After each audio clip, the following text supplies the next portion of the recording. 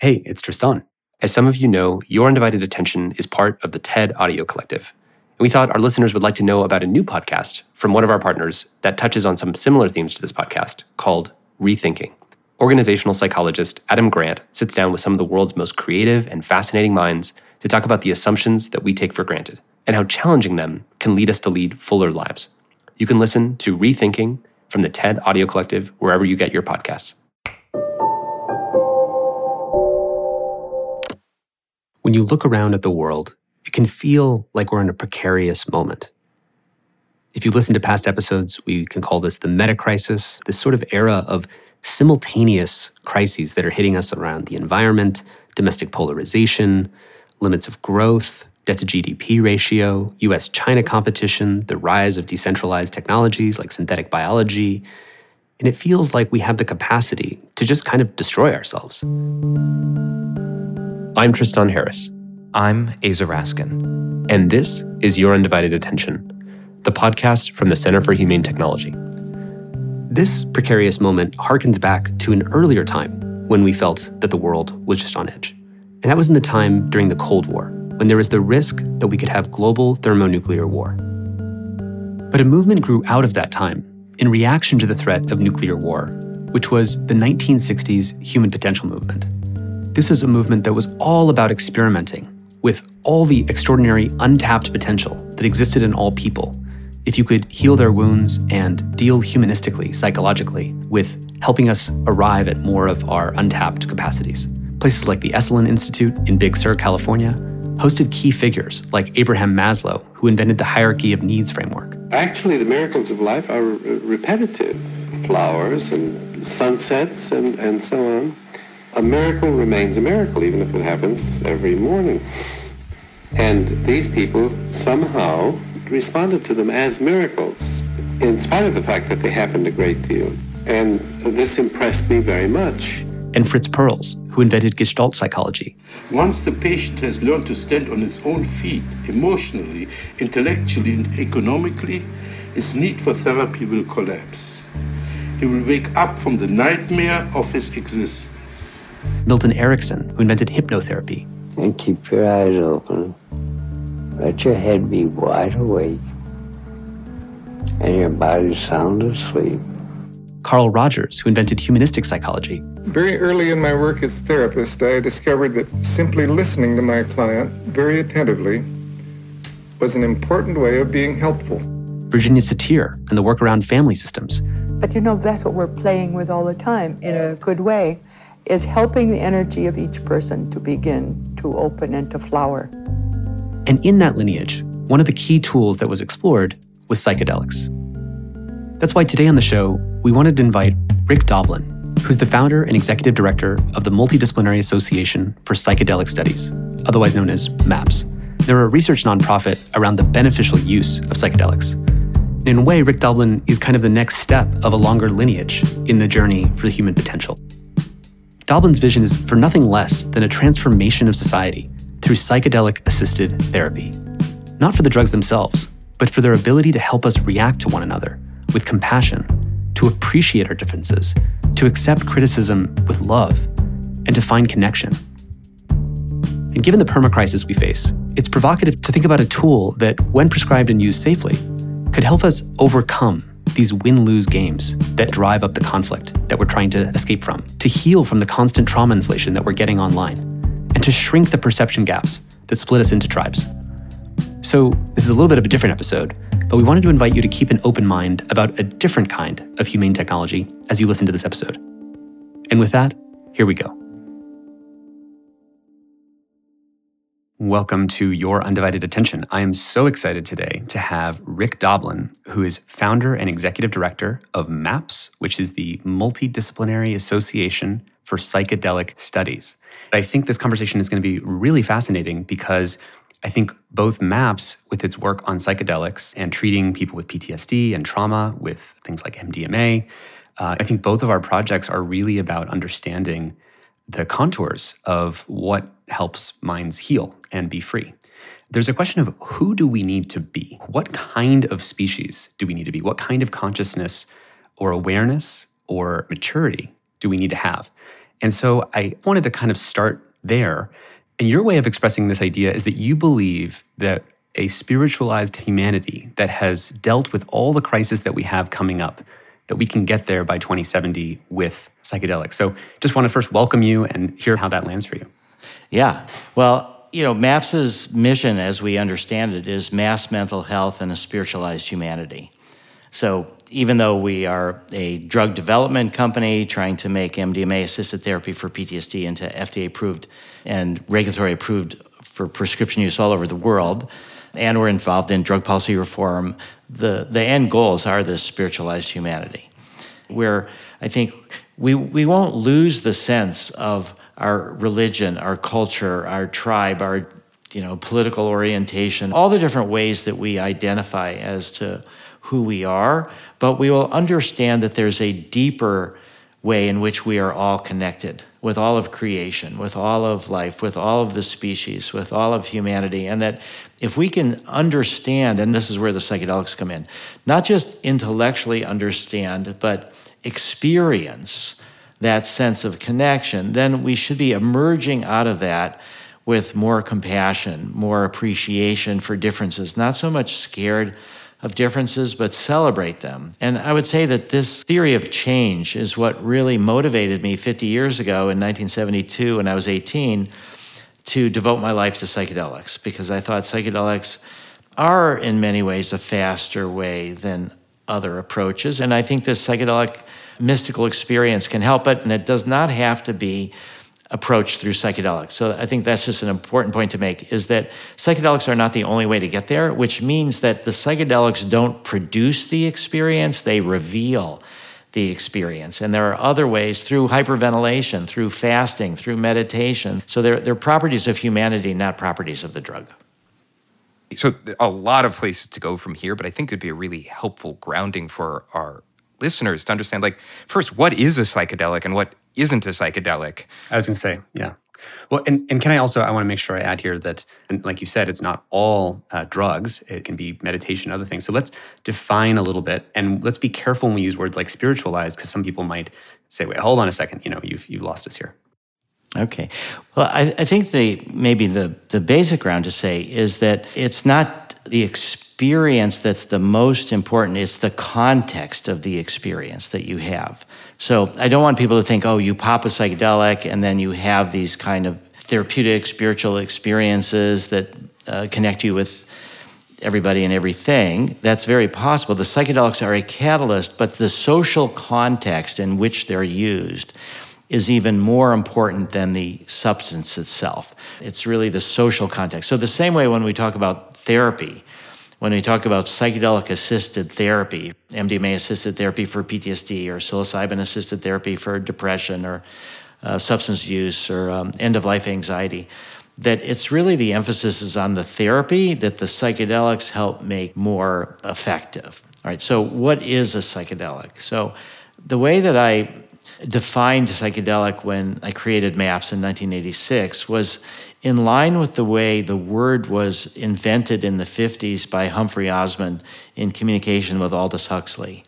And the word was defined as mind manifesting, sort of the psychedelics to reveal, to manifest the mind. And so we all have psychedelic experiences when we dream. So I would say dreams are psychedelic. They bring out issues, moods, feelings, thoughts from our memory bank that they bring things to the surface. And I think it's very important to expand the definition of psychedelic to not just be a drug, but to also bring to the surface what has been more difficult to attain in other ways, or hidden or suppressed. So by broadening the definition, what we're doing is making it so that the experiences are human experiences. The catalyst, whether it's hyperventilation or fasting, or some people marathon running, or pain, or different ways of transcendence, that they're all sort of equally psychedelic in their own different ways. But I've chosen to concentrate MAPS on physical substances. And what happens when you take MDMA is you have it on a short-term basis, or when you take LSD or anything, or ayahuasca, these are short-term bounded acute experiences. But the goal then is to, with the integration process, is to try to make it so you take those lessons, those experiences that you've had, and you try to anchor them in your life so that they are more something that you can achieve without the psychedelic, without the catalyst of the drug. And could you explain, so let's just take MDMA, what is it, and what is the experience of it? I think one of the best ways to describe MDMA is like the feeling you have when you take a deep breath. It's like you relax into yourself. You're present, you're alive, you're there. MDMA reduces activity in the amygdala, the fear processing part of our brain. So emotions and memories that are connected to trauma or just connected to vulnerabilities, we can look at them more carefully. MDMA, people know it as ecstasy or Molly, releases oxytocin, which is the hormone of love, connection, and nursing mothers. So if I had to really describe MDMA, it's in as few words as possible, it's self-acceptance. You take this deep breath, you settle into yourself, your mind quiets, that's why it can be useful for meditation. Your thoughts always in our mind about what are we going to do next and where have we just come from, you get more focused on the present moment. You feel more loving and connected. You're strengthened in your sense of who you are. You're not so vulnerable to criticisms. You're able to look at things that you wish that you had done differently without the punitive aspect in it. You're able to hear what people might say. Like it's terrific for couples therapy because you can hear from the other person what they're saying without such defensiveness. But it's something that you can take and you just settle into where you are and settle into yourself. And then you can speak from the heart in a less defensive way and feel connected. It lasts somewhere in the neighborhood of 5 to 6 hours. The way we do it in therapy is we give an initial amount and then 2 hours later we give half the initial amount in order to prolong the experience. It kind of extends the plateau. Stan Grof had a beautiful phrase about how psychedelics can help your ego be transparent to the transcendent. If we can see ourselves as something connected to much larger, to everything, that then we can be transparent to the transcendent. And MDMA really helps that a lot. So you could say it sort of cleans the window of the ego. Mm-hmm. So I think that's how I would describe what a psychedelic is and what MDMA is. You mentioned sort of qualities of the experience, that it creates this self-acceptance. It creates this sense of not taking things personally in a critique. There are couples who are talking to each other, and they're lovingly having a conversation about things that might normally be really triggering, and their system is flooded with oxytocin. And you said, was it the nursing mother sort of feeling, like that kind of deep warmth and love that is sort of ubiquitous, and that a monk for meditating for 10 years may not be able to access that state, but suddenly there's this shortened timeline. So now that we've sort of named one of the experiences, why would something like this be seen as a tool to evolve human consciousness or be in the face of the meta crisis of all of these things? So we just described a set of effects, but why do people who have had this experience say that this has something to do with an ability to answer the big crises that we kind of face? I think connecting the local to the global, because that's so often how this kind of shows up. Well, one of the key factors that we know about in terms of oxytocin is this sense of connection and empathy. So that it does help you to move out of this self-referential frame that we're often trapped in all the time, thinking about ourselves. And it quiets that sense of self so you can see the other. And you want to see the other more for who they really are, rather than who you want them to be. And so there's this curiosity about where are they coming from. But there's also this sense of empathy and connection. We know in neuroscience there's something called mirror neurons, that help us understand who we're talking with, that we come into kind of a concordance with them in certain ways. So now into the frame of trauma. There are so many traumas that people have experienced in their lives that color how they see the world.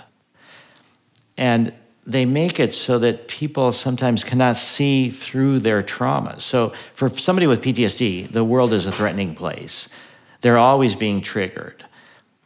If they can address the source of their trauma and sort of place that as part of their experience, not all of their experience, place it in the past, not the present, they can see the other and the world in a clearer, more accurate manner. So when we think about how is it that certain kind of conflicts can go down the generational line for thousands of years? Why do we have Shiites and Sunnis killing each other over what happened more than a millennium and a half ago about Muhammad and his successors? Or in Catholics and Protestants killing themselves, or Orthodox Jews thinking that everybody else is off the path. That we have these frames of reference that are guided by our past traumas. And we don't see the world as it is. We see it in a way through these dirty glasses. So I think when you can help people work through their past traumas, then they're able to see other people in a different way. So one example is not MDMA, but this will be an ayahuasca story.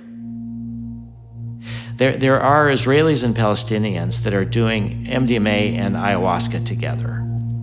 And it's a small group, and they're more the culturally open. They're not the hardcore haters, but they still have a lot of their issues with the other.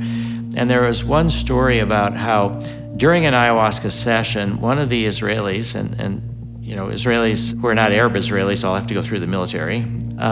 This was someone who had been a former soldier, and he had said that listening to Arabic music, it always triggered him. This was the enemy. This was something he didn't like. This was something scary. He was on alert, again, through this sort of trauma lens. He's on alert every time he hears this Arabic music. But under the influence of ayahuasca, he could hear it in a different way. He could hear it in a beautiful way. And he could see and appreciate something that had previously frightened him and made him think this was the other. So I think that's one of the ways in which psychedelic experiences and the MDMA experiences, by helping people work through their burden of trauma from the past, you can undo them through successful therapy. So I think through MDMA, we will be able to see other people in a less threatening lens, and other cultures, other religions, other concepts, to see them more for what they are, and to search out for what we share in common rather than be frightened about what's different. That grounded sense of connection can be the basis for trying to work through our disagreements and our conflicts with other people. A poet friend once told me that our fears are our maps to our freedom, in the sense that if you fear something, there's an insecurity, so you will get triggered and you'll sort of programmatically act some way. And the way you're describing the experience of MDMA really reminds me of my experience with an Ashtanga practice, yoga, where what I was very surprised to discover is that something I do on the mat in a physical activity doesn't just affect my physical activity off the mat, but affected something really profound, which was how well I was able to receive feedback. When people tell me something hard about some way that I'm showing up that's causing harm and I'm probably profiting from. And the way it worked is, what you're learning to do in yoga is to breathe calmly and slowly while your body is working very hard, releasing every muscle that's not the one that's working very hard. And so now when I receive feedback, I can actually listen because my body doesn't tense up. I'm not driven by my fear.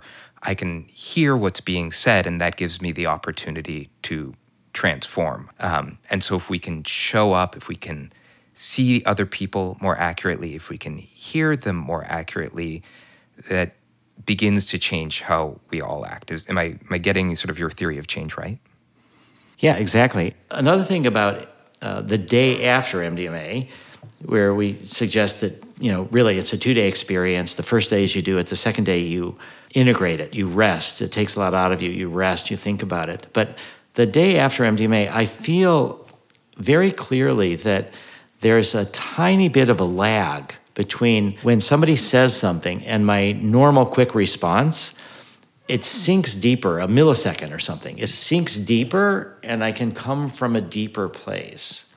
So I think writ large, that's kind of, we are so reactive. There's so much happening. So much of it is unconscious, that how we respond, that as you're describing of this, you don't leap into your patterned responses. You can let things sink a bit deeper. You can be a better listener. It doesn't take more than a fraction of a second to do that. Our brains are operating at such a speed. With just a fraction of a second, we can come from a deeper place. I want to make some more links here to social media, and just so that listeners are tracking from our normal topic space to this. Part of what you were just sharing, Rick, is the invisible ways that our minds are not clean, right? So a lot of the things we're talking about social media is that we're not actually seeing the world in some honest state. We are trapped inside of a funhouse mirror that we can't actually see, that our glasses are dirty, but we can't tell that.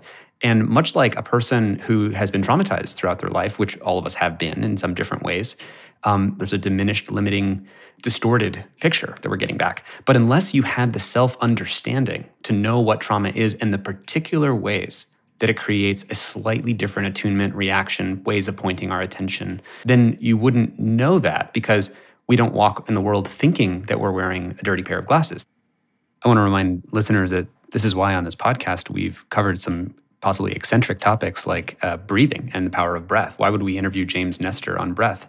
Because breath is a psychotechnology. Just that slight delay in how we're reacting and responding to how things hit us and sink into us can produce an enormously different response in how we're all showing up in the world. So when I think about social media, it's like a hyper trauma factory, because if I click on, say, one Black Lives Matter video, Twitter will be happy to show me video after video of African Americans getting beaten. If I'm an Asian American person and I click on one video of anti-Asian American hate, I will see infinite evidence of that thing happening to a way that's way more than I would be able to think about in my own mind or hear about from friends. And it's guided by AI, the most powerful supercomputer in the world, that's routing the most outrageous thing to my brain. And so one of the ways we think about social media is as a trauma inflation factory, because no matter what it is that you can't help but look at, which is one also way of sort of thinking about what traumas might do to our attention, is like, well, we can't help but look more at. It sends our attention to those things. But meanwhile, it decreases empathy for those traumas because other people aren't seeing that same newsfeed of the inflated trauma. So I'm both getting a double dose of the trauma and I'm getting a double antidose of the empathy because other people don't have that shared experience. But unless we can sort of say, this is your brain on trauma, this is your brain without the trauma. This is your brain on social media, this is your brain without the social media. Like, there's just a million ways that our minds are hijacked in some way. But unless we have this tool of self-understanding, Yuval Harari, we've had on this podcast from Sapiens, and a lot of people remarked that the most powerful thing that he and I said in a conversation was just the most important thing that people can do, the greatest tool, is to know ourselves, to get that different view of ourselves. You can think of social media apps as almost installing an app in our brain. That is to say, you use Instagram and Facebook, and suddenly there's a new app that's been installed in your brain, which is, I need to get attention. I care about the likes. It shifts the way I view the world. I use TikTok, and there's a new app installed in my brain, which is, I need to be finding the right place to create content and the right dance to be doing.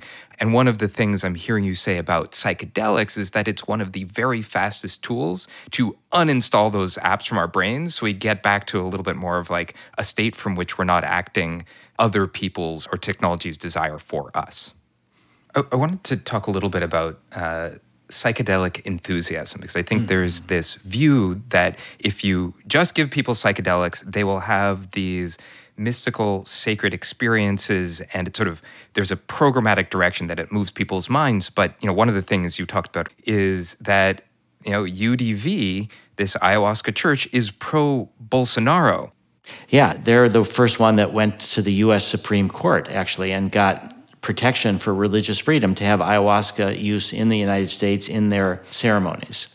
In order to survive, these Amazonian churches, they're called syncretic churches. They had to sort of blend with the dominant culture, with the Catholic Church. And as a consequence, they are hierarchical, homophobic, patriarchal, and in some ways authoritarian. And so they actually aligned with Bolsonaro in Brazil. Just for listeners, Jair Bolsonaro is the now former president of Brazil, who recently lost an election to Luiz Lula da Silva. And Bolsonaro was a big supporter of deforestation and cattle farming to keep mowing down the Amazon to make room for soybeans, mining, and logging, and was very populist as a leader.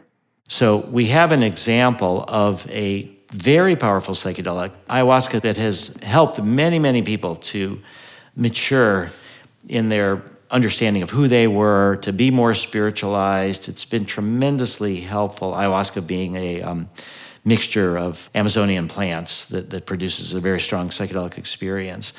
But when it's encased in a social structure that interprets the experience in different ways, you don't necessarily get the liberation, the bonding with everybody that we're talking about. It's interesting that, ayahuasca, you would think being this experience that connects you more to nature, more to the sacred, more to all of this, could be pro a president that wants to mow down the Amazon.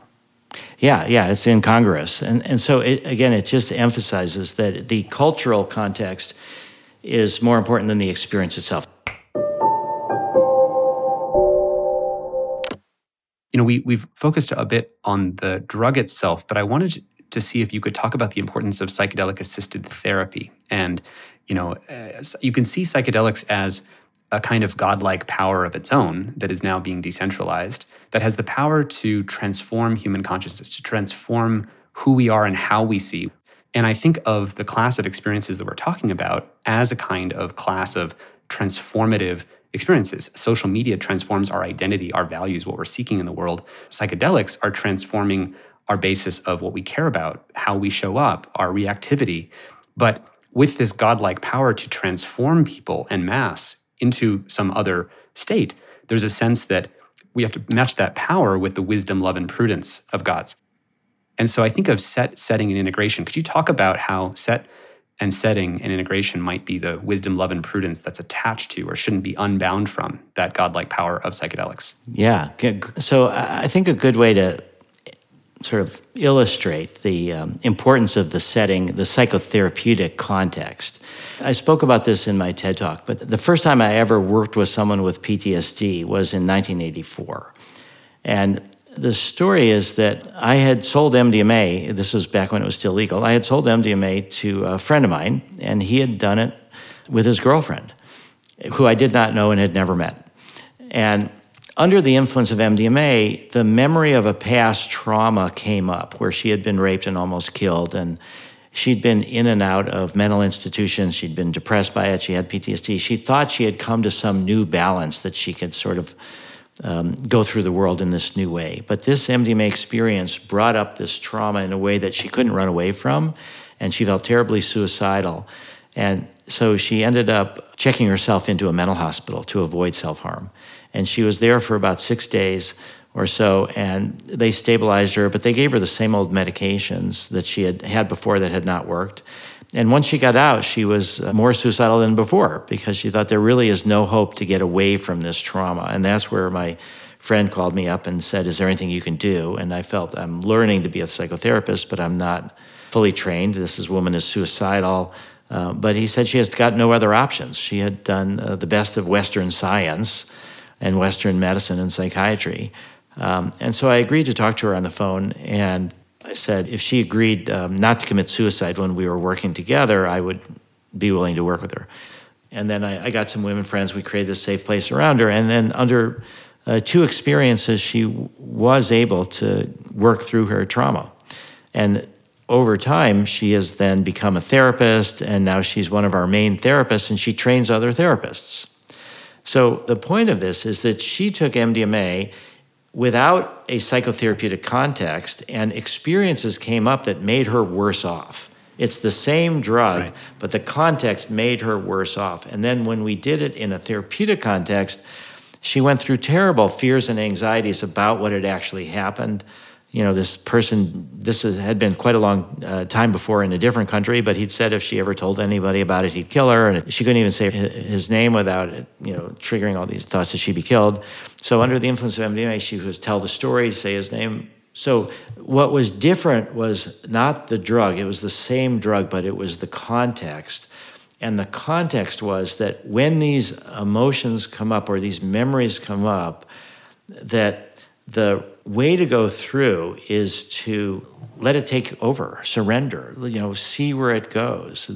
So Stan Grof has also had this beautiful saying that the full experience of an emotion is the funeral pyre of that emotion. Like for grief, if you have someone that has died and you are just so in mourning that you can't, it's overwhelming to let out your emotions, that then you have this kind of prolonged grief and you're sort of stuck in it. And it's similar to PTSD in certain ways. But once you can finally cry, once you can finally let it out, then you can move beyond it. So set and setting, when we think about that was actually Timothy Leary that came up with that idea. And so what the set is your own internal mental context, what you're coming to an experience with, what's your past history. The setting is the context in which you have the experience. And that can be a religious setting, like the Native American church use of peyote, or it can be a therapeutic context. So the setting is where you take it, and the interaction between the set and the setting makes the difference of what happens. Just when you're talking about that Stan Grof quote, a friend of mine told me recently that grief is love with nowhere to go. And it makes me think about PTSD as fear with no place to go, and that these kinds of psychedelic experiences give you the license, like the permission to have it have a place to go. I want to expand a second from this idea of set and setting to an even broader version of set and setting, which is to start looking at the sort of competitive economic landscape into which psychedelics are being introduced. So an example from our space is, even if a designer at YouTube wants to put safeguards on what videos get shown, and they did do this to, like, when you watch a video, it shows you the even more extreme version of that video. They started to put safeguards on. TikTok starts eating their lunch because they're just much more engaging, and they need to move to short form video, and they take away all the safeguards because they're now competing. I know ketamine, which is another psychedelic, has been pushed out into the market and legalized. There's a kind of standard profit motive, and so I've heard a lot of really negative stories for people that go in for a ketamine-assisted therapy session and get very little attention, very little integration, and have, in the end, a pretty bad traumatic experience. You have chosen a format of a nonprofit owning a for-profit. I know that you've spent a lot of time thinking about, okay, it's not just the drug, it's the set and setting. The setting can be all of our macroeconomic climate and our markets.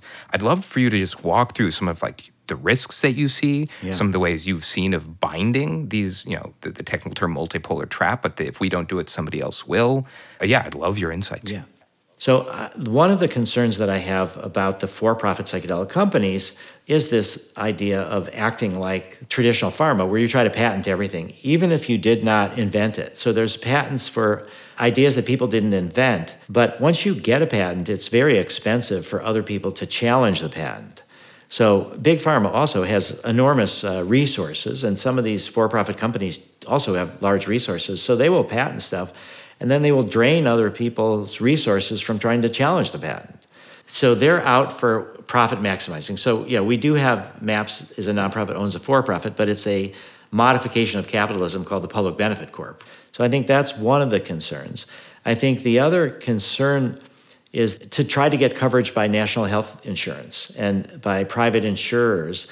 There'll be a tendency to try to minimize the expensive part, which is the therapy, and just try to have the healing potential being the drug. And so I worry about that a lot. Another aspect that I worry about is about the training of the therapists. So I didn't mention this earlier, but one of the reasons that I felt that MDMA was the likely drug to make it first through the system, and that's what's happening now, is that the therapists are more effective if they've done the drug themselves.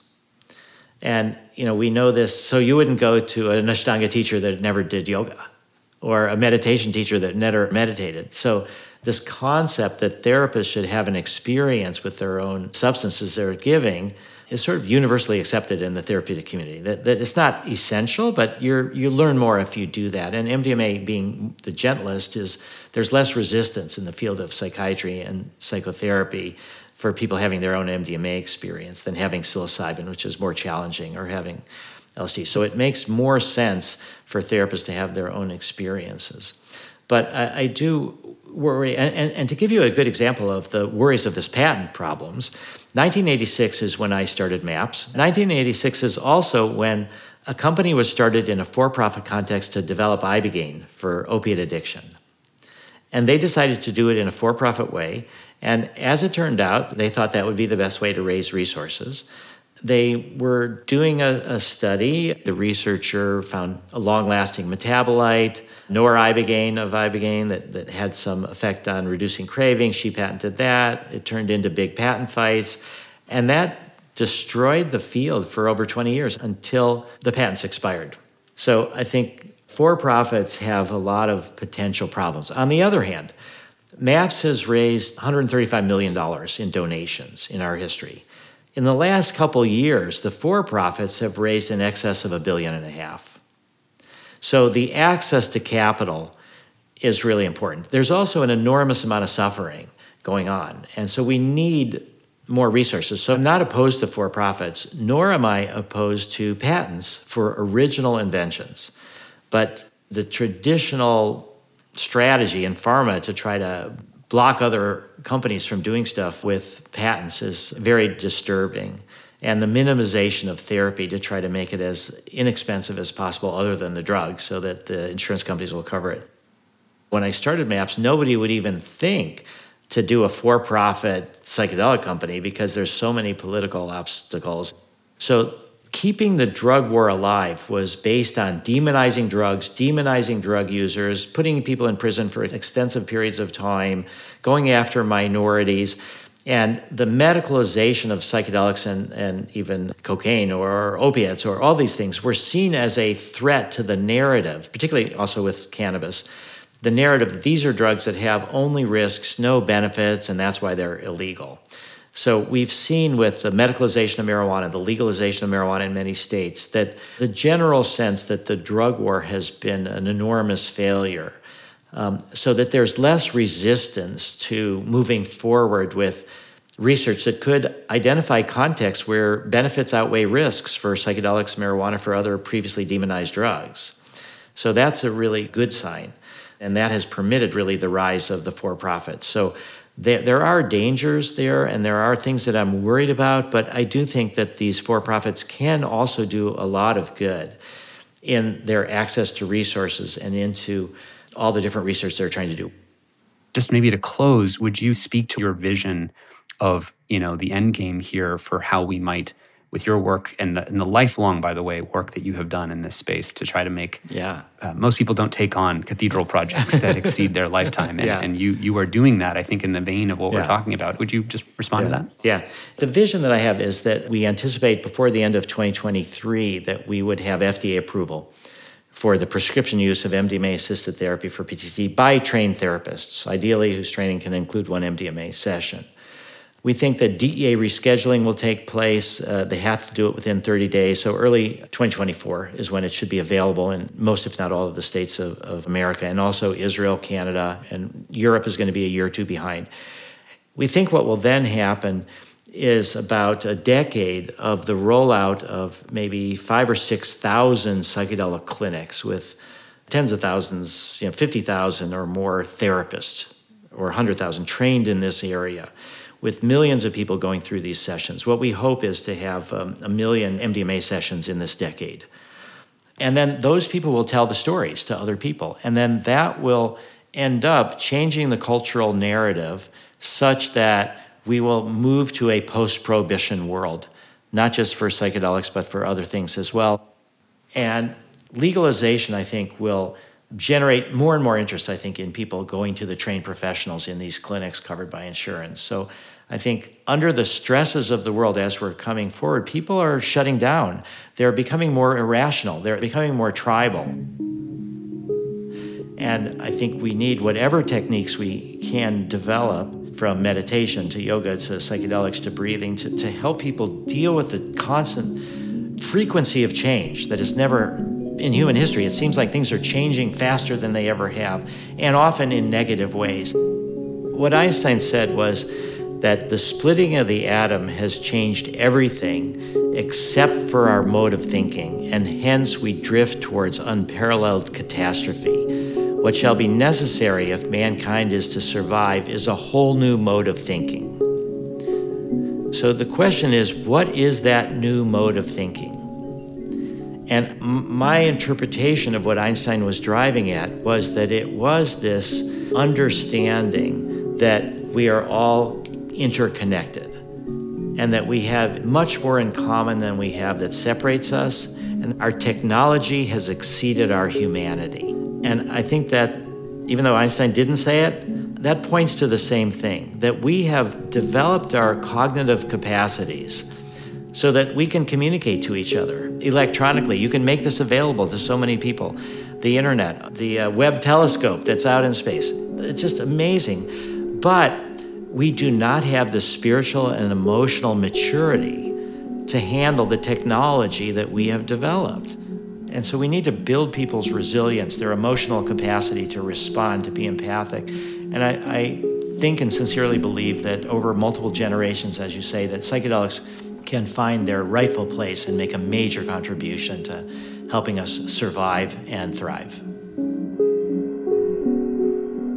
Rick Doblin launched MAPS in 1986, a year after MDMA was criminalized. And he received his doctorate in public policy from Harvard's Kennedy School of Government, where he wrote his dissertation on the regulation of the medical uses of psychedelics. Rick studied with Dr. Stanislav Grof, and he was among the first to be certified as a holotropic breathwork practitioner. MAPS is now in its final step before the FDA would approve prescriptions of MDMA by trained therapists. You can learn more about their work and sign up for a clinical trial on their website, which is in the show notes. And if you're intrigued by psychedelics or other psychotechnologies and don't know where to start, we have some suggestions for you in our show notes, including a link to our episode on the power of breath with James Nestor. Your Undivided Attention is produced by the Center for Humane Technology, a nonprofit organization working to catalyze a humane future. Our senior producer is Julia Scott. Our associate producer is Kirsten McMurray. Mixing on this episode by Jeff Sudekin. Original music and sound design by Ryan and Hayes Holiday, and a special thanks to the whole Center for Humane Technology team for making this podcast possible. You can find show notes, transcripts, and much more at humanetech.com. A very special thanks to our generous lead supporters, including the Omidyar Network, Craig Newmark Philanthropies, and the Evolve Foundation, among many others. And if you made it all the way here, let me just give one more thank you to you for giving us your undivided attention.